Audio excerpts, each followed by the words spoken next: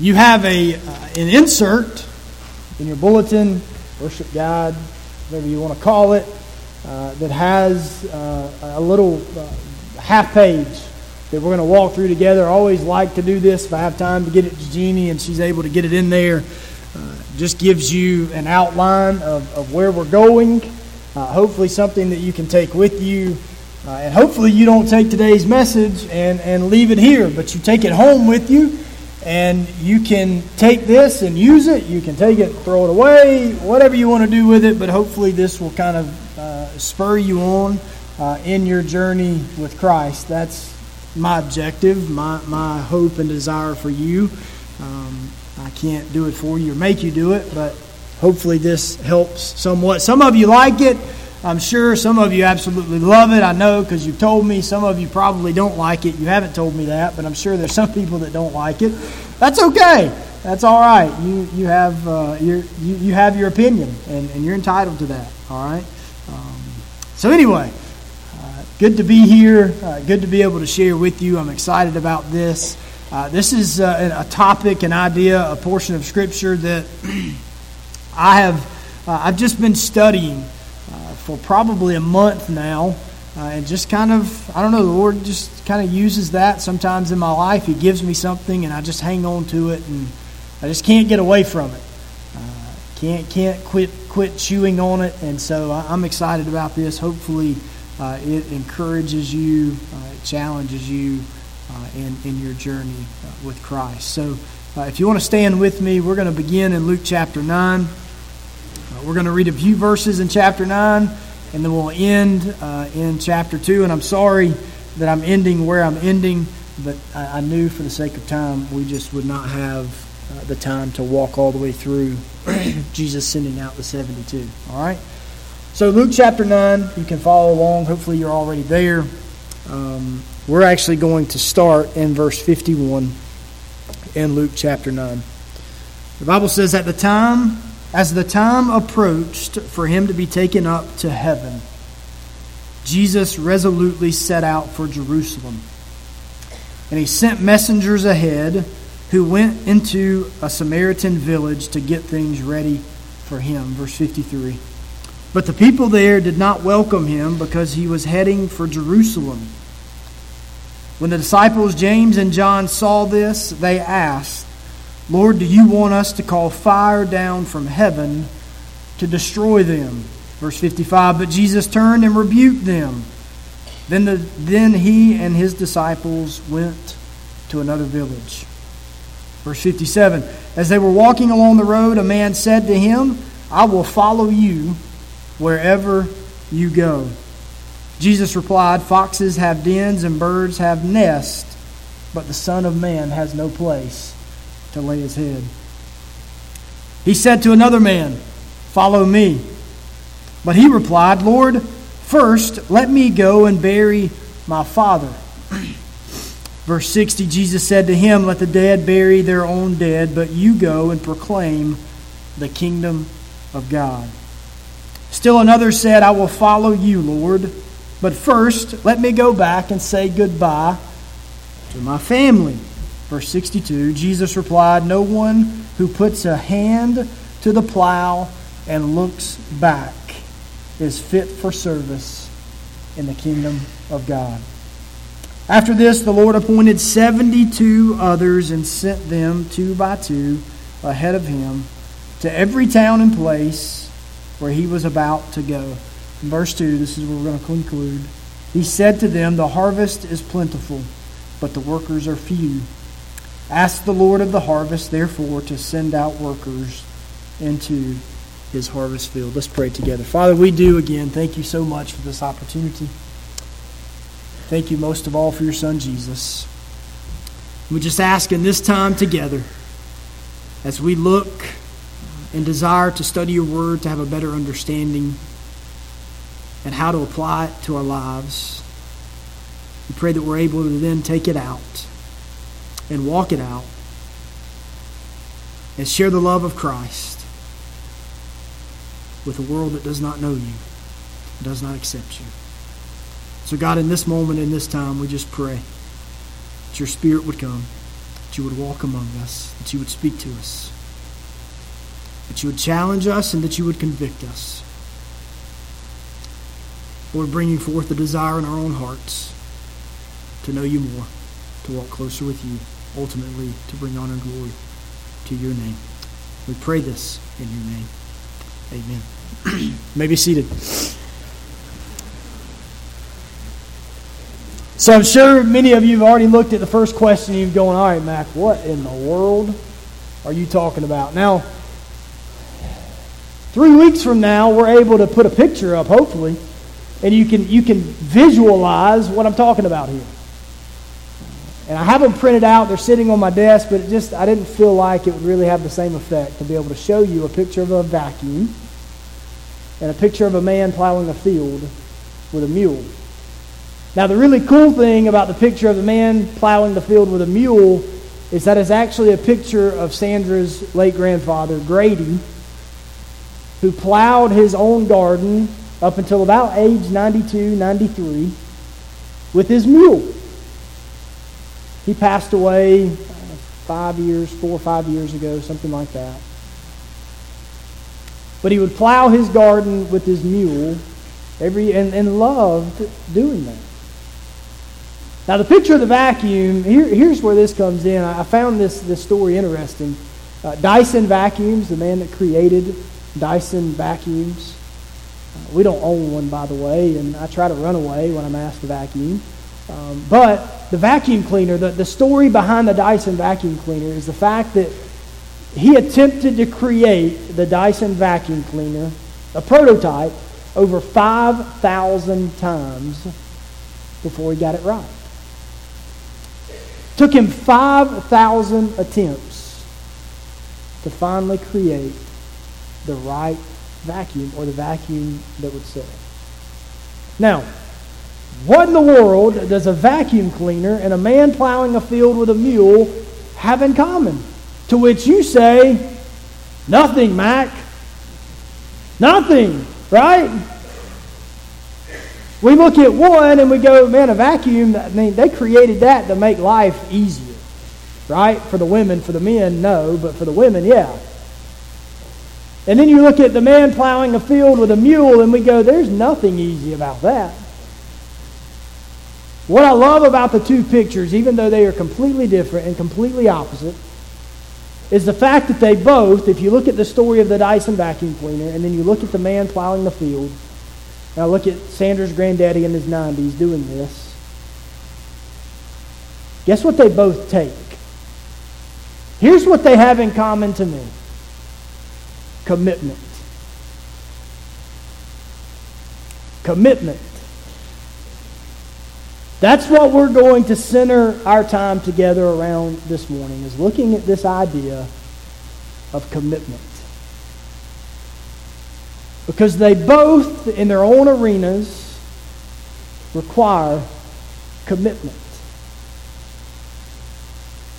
Because the man that developed and invented the Dyson vacuum cleaner, he was asked one day, why did you keep going?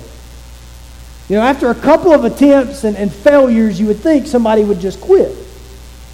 And he said, no.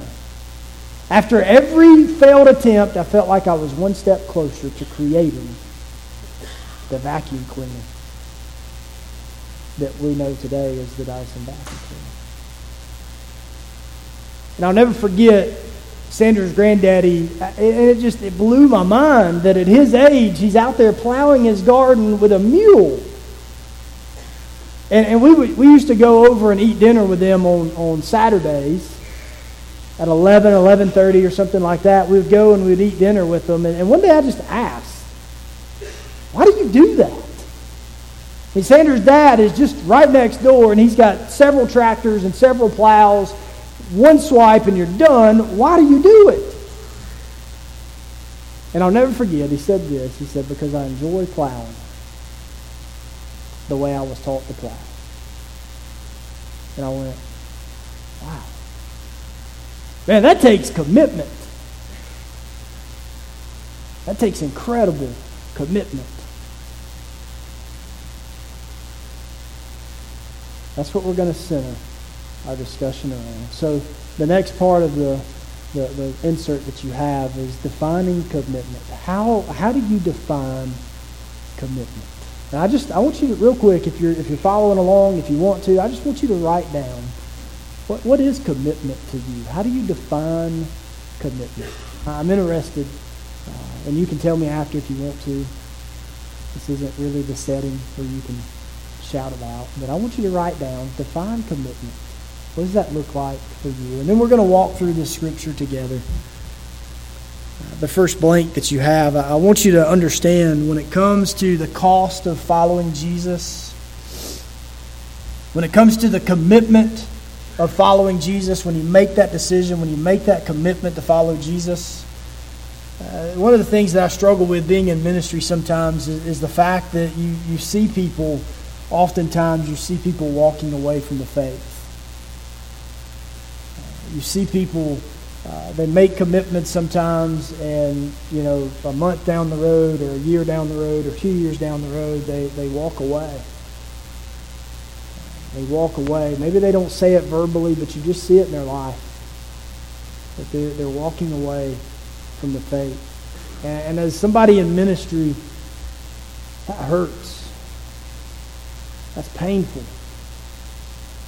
And sometimes you question, why is that? Why is that? Why do people walk away from the faith? And it struck me the other day, and I thought, man, that's it. I think it is, and I think the reason why we see so many people walking away from the faith today is because they don't have a clear understanding of what it means to be committed to the gospel message. They don't really understand what it means to follow Jesus and the commitment that is required. And I think we begin to see that spelled out here in Luke chapter 9. But what we see first isn't something that you would expect. Because I think so often the gospel message is preached in a way that people believe that, hey, if I accept Jesus, then everything in my life is going to be completely fixed and completely fine. And maybe you had that experience. But in my life, when I accepted Jesus, guess what? I was still 5'7.5" and 141 pounds. What if I wanted to be an NBA basketball player? Well, then I wasn't making it. Right?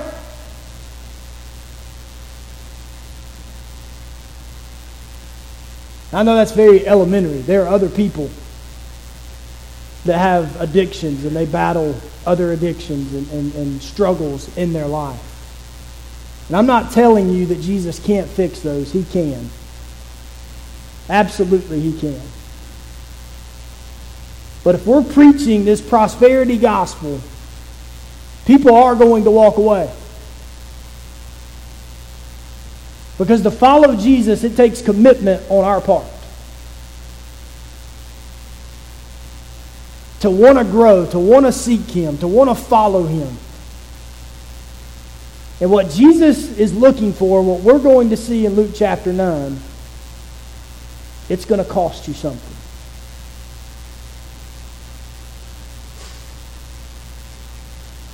It's going to cost you something. And it might be painful. It will be hard. There will be struggles. But what I hope to accomplish at the end of our time today is that you'll see that in the end, at the end of the day, it's all worth it. It's all worth it. The first blank that you have with the O is opposition. The cost of following Jesus. When it comes to following Jesus and you're weighing the cost, you need to understand that there's going to be opposition. There's going to be opposition. And I love this story in Luke chapter 9, starting in verse 51. Because you see the story of Jesus. He's traveling, right? The Bible says that He's traveling to Jerusalem. But he encounters, or they begin to go through this small village or this town called Samaria, right? This Samaritan village. And what happens? What happens? He's opposed, right? He's not accepted. He's not wanted. But guess what the disciples wanted to do? They wanted to call fire down. They asked Jesus, let us call fire down and wipe them out.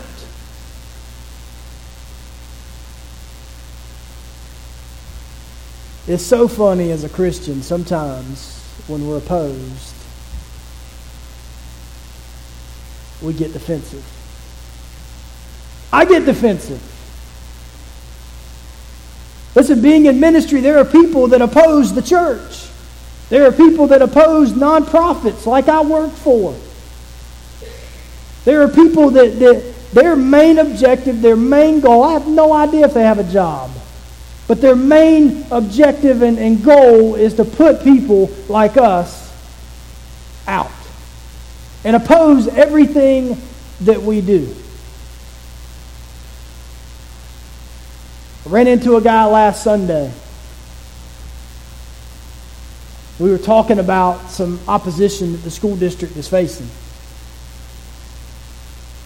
And walking away, he said this. He said, Mac, he said, it does not matter what you do or what I do.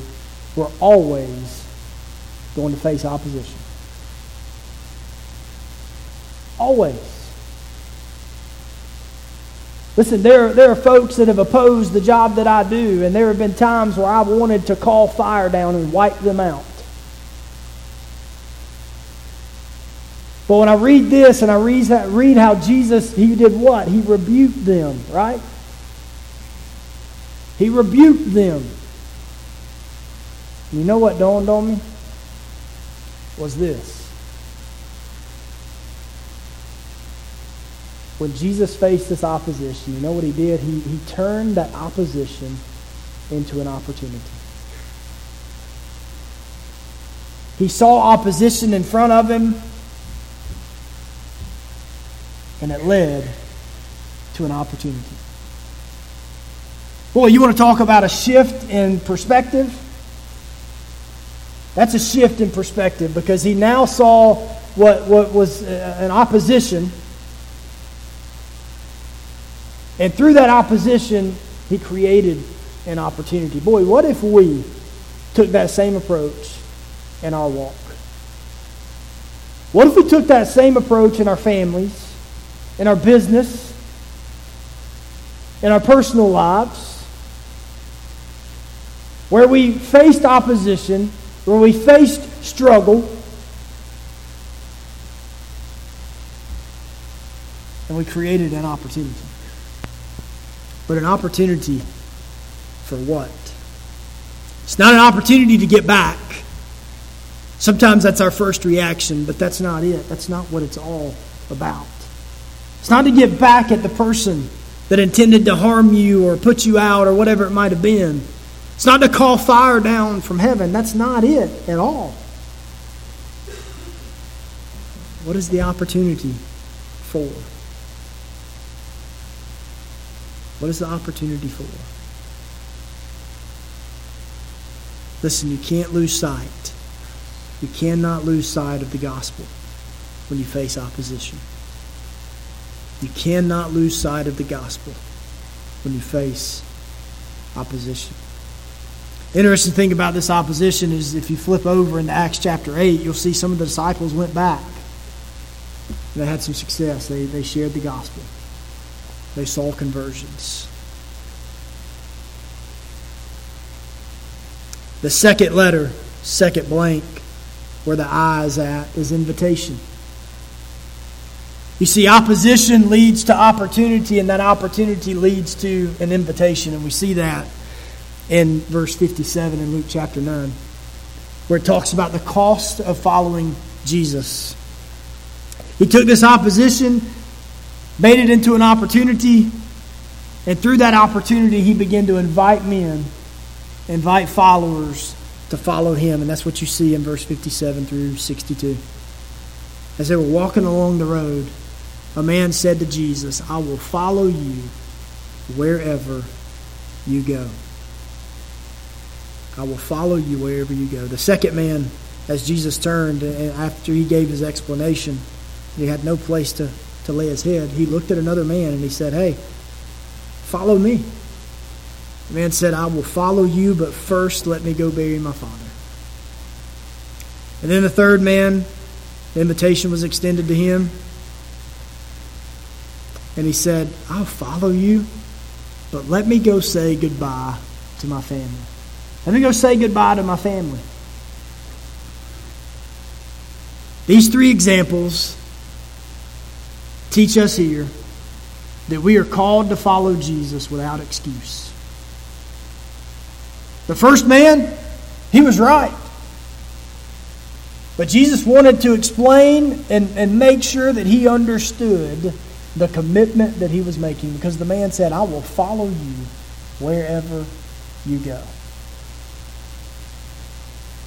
And the other men said, I want to go bury my father, or I want to go say goodbye to my family. Those good excuses could be seen as good excuses.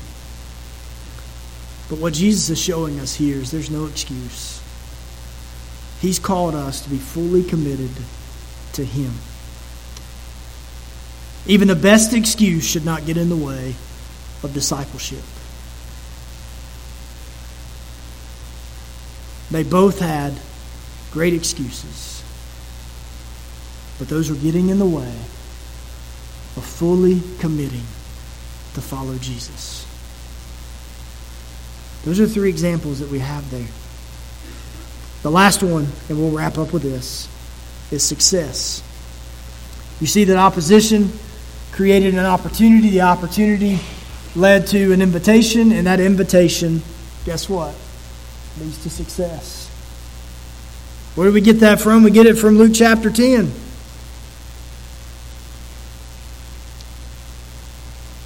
He sent 72 men, 2 by 2, out to every town and place where he was going to go to prepare the way. Why? Because the harvest was plentiful, but the workers were few. This is the answer to why we do what we do. Is it tough? Is there a struggle at times? Is there opposition? Yes, absolutely. But that opposition creates an opportunity, and through that opportunity we're able to invite. And through that invitation, guess what we see? We see ministry success. We see the gospel proclaimed. We see the gospel advanced.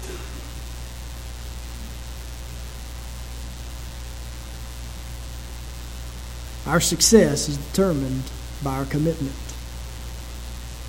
Now let's go back to verse 62, and this is where we're going to wrap up. Verse 62, this is where Jesus says that no one who puts his hand to the plow and looks back is fit for service in the kingdom of God. No one who puts his hand to the plow and looks back is fit for the kingdom of God. That's the commitment that Jesus is looking for.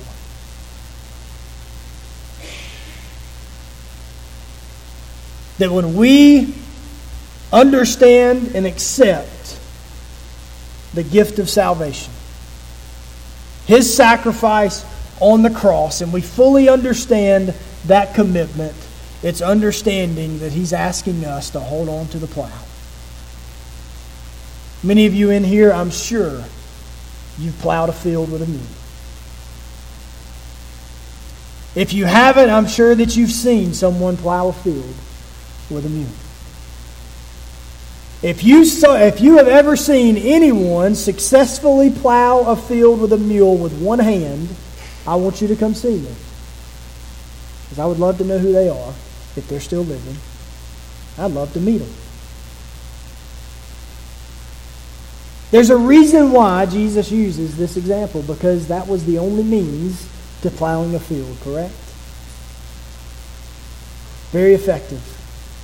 Because they understood and they knew at that time, just as we should understand and know today, that it's nearly impossible to plow a field with a mule and our furrows be straight. Y'all didn't know I knew that, did you? It's impossible. Today it's kind of like driving, and when you take one hand off the wheel and you look this way, which way does your car go? That way, right? Or you look this way, which way does your car go? That way. Well, when you take one hand off and you look back on a plow, guess what happens? You go that way. And you know what a good farmer does? When he's plowing his field, he looks at the last furrow that he created or he made, right? And what does that determine? The next one, right?